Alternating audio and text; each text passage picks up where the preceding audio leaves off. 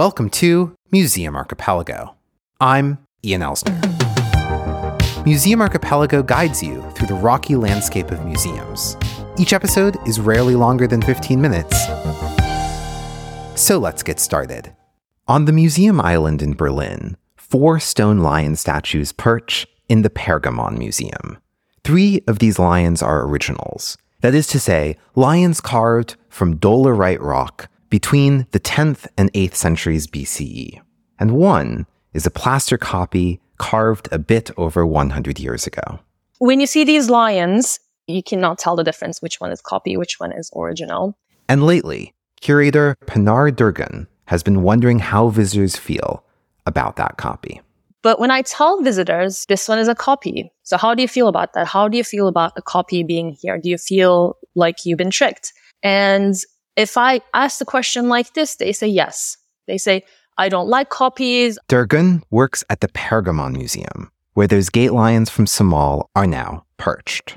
Well, some of them. My name is Pinar Durgun. I'm an archaeologist and art historian, currently working at the Pergamon Museum as a curator. We're on the Museum Island. And it's funny because you always say museums are not islands, but we are literally on the Museum Island, one of the 5 museums on the Museum Island, but they're all kind of interconnected, I would say. That's terrific. They're in their own little archipelago. Yeah, exactly. The gate lions from Samal, also known as Zincirli in southern Turkey, were excavated in the early 1890s and came to Berlin through a colonial-era practice called find division, which was a system to divide up ownership of excavated artifacts. So during the Ottoman period, when excavations were happening, so for instance, Germans or other foreigners were excavating in the Ottoman Empire, there were some agreements between the Sultan and the Kaiser here in Germany. So they were basically dividing objects that they were finding. And half of them would come here and half of them would stay in Istanbul. Of course, the extent to which this division was carefully adhered to depended on local and international power dynamics. So, in many cases, it was more than half. But when an original artifact was to remain in the Ottoman Empire, the excavators would use a molding shop to make a copy. The Berlin State Museums has its own plaster workshop called Gipsformerei. And this is a very old institution. I think it's one of the oldest in the world. It's 200 years old. And the people who work at the Gipsformerei create these copies that look almost exactly like the originals. And they take pride in creating copies that are skillfully made, skillfully prepared. So it is difficult to distinguish between originals and copies. The late 19th century was a time when the modern museum was taking shape, and institutions all around the world were seeking to fill collections. And copies, particularly plaster copies from skilled molding shops like Gipsformerei, made that possible. So this interest in having ancient objects in museums or in university collections was growing as an idea based on education, basically. So you would acquire a copy for your art school, let's say, and then people could draw these Roman or Greek statues that they would otherwise never see. Now we can travel and see these statues, but think about a time when you could not do that, where you could not go see the statue of David whenever you wanted to, or you couldn't Google a picture of it. Canonical highlights or quote-unquote masterpieces were being distributed around the world in universities, museums, and schools. And this is a time where museums were basically coming to being, right? They were being formed. So a lot of the collections were built through these copies. The Metropolitan Museum, for instance, bought a lot of copies. The idea behind acquiring these copies was to allow museums like the Met to showcase a survey of art history for the interested public, kind of like a textbook.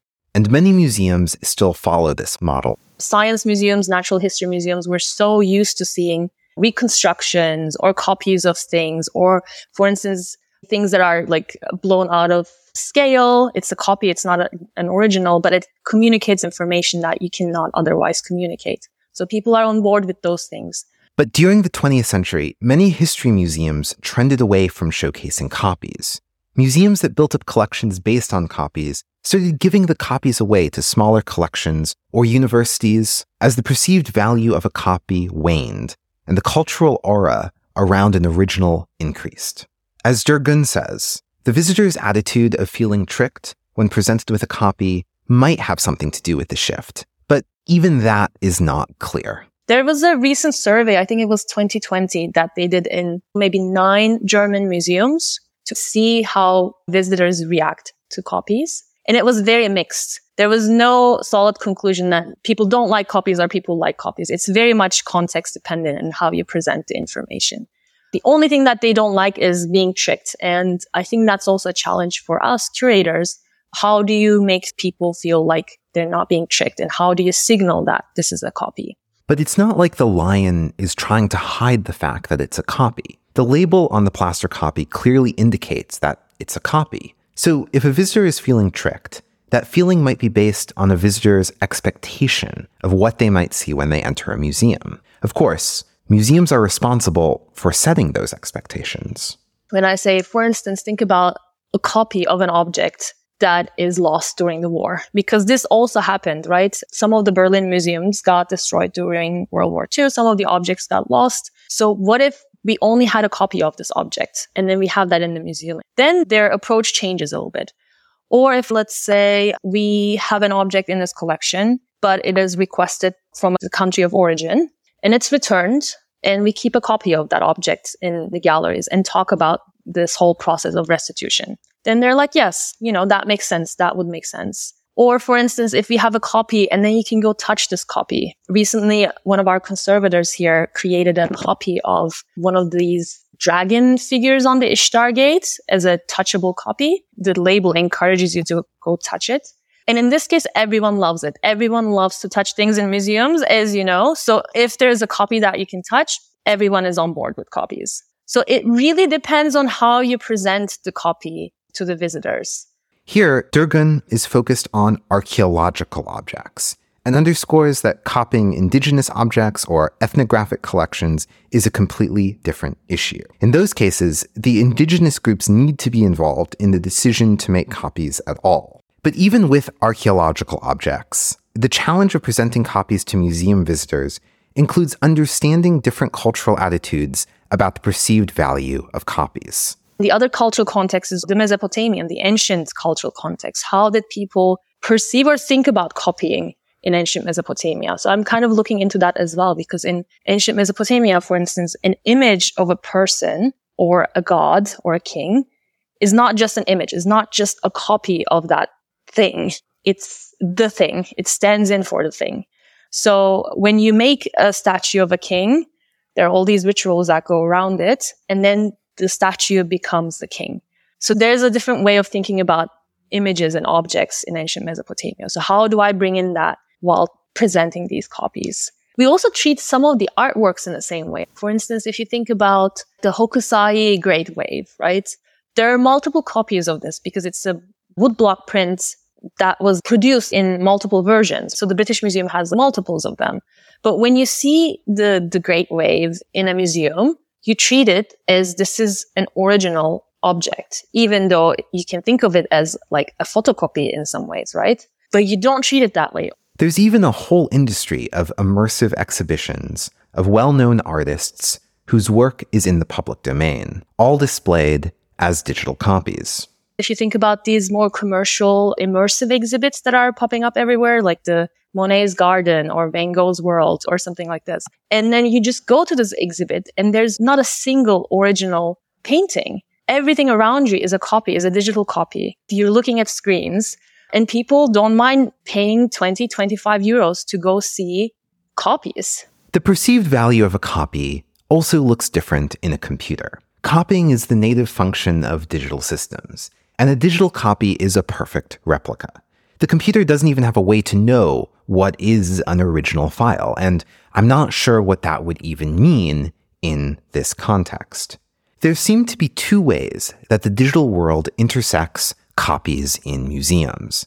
The first is translating something in the real world to digital information and then back again. This is a process achieved by digital photographs, by 3D scans, and by 3D printers. Here, the marginal cost of storing, distributing, and copying approaches zero. I feel like with 3D scanning and copying, because it was such an amazing opportunity to create copies and make things more accessible or documenting things, we all jumped on it really fast before even thinking about what are the ethical implications of copying. If the purpose is we are scanning this building or this, let's say, open air relief because we want to preserve this information for the future because it's exposed to the weather and the rain and everything. So it may not preserve in, let's say, 20, 30 years. Then you need to think differently. It is probably good to have some sort of documentation of these objects because wars always happen. Catastrophes always happen. The National Museum in Brazil had a big fire a couple of years ago and a lot of objects no longer exist. So if there was a digital scan of them, maybe that could have been good. So it has benefits, obviously, but then we have to figure out, does the benefit justify the fact that there are all these problematic ways of using copies? As a museum, you legally have the right to scan something. You don't really have to ask anybody. But then some of the objects that are in museums come from other places.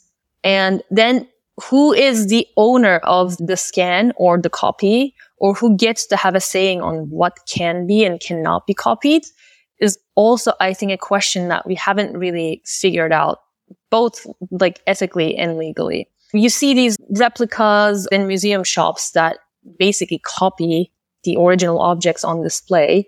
And I am guilty of this as well. I love buying little replicas of museum objects. But the museum, it makes money out of this. So what is the ethical implication of this is another question. Do you actually own these things? And do you own the rights to replicate these things? Even if it's for education, even if it's not commercial, I find that a difficult question to answer. The second way that the digital world intersects copies in museums is the increasing amount of culture that's digital only or digital first. The historical record contained in online forum posts or art that was made and distributed digitally doesn't really have an original. There are now digital tools that recreate scarcity in the digital world, that reintroduce the concept of an original to a digital system. There's no question who owns a Bitcoin, for example, and there's no way to copy your Bitcoin and end up with 2 Bitcoins, like you could with any other digital file. NFTs are a way to apply that same scarcity to an arbitrary artwork or piece of information. 10 years ago, were we this much obsessed with authenticity is a question that I'm trying to ask myself. I'm trying to find more like writings about it because I feel like this whole like NFT or this AI or the deep fakes, I think you wrote about this as well. There is this anxiety around things not being authentic and original. So is that the reason why we feel a little bit anxious about copies? It seems like there has always been some sort of anxiety around copies, maybe not in these like early years of the establishment of the museum collections, because then they didn't have original objects. So the only thing they had was the copies. But again, like even from like 20 years ago, there are these writings about original objects having their own aura or you having some sort of like genuine experience with the original, whereas you don't have that with the copy. So where does this leave museums? How should museums present copies in their collections? For Durgun, it might mean actually highlighting the history of the copy itself, how it came to be, what was the reason for making the copy in the first place.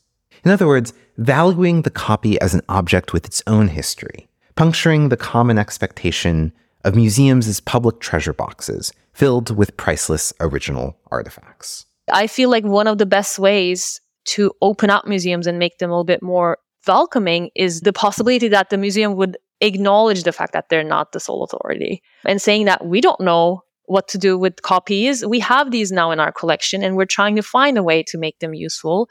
But what do you think about them? I think this is a better way of moving forward. Maybe some people hate it, but we should also say that for some people, copies may not have any kind of value, but here are maybe some ways that they can be valuable and useful.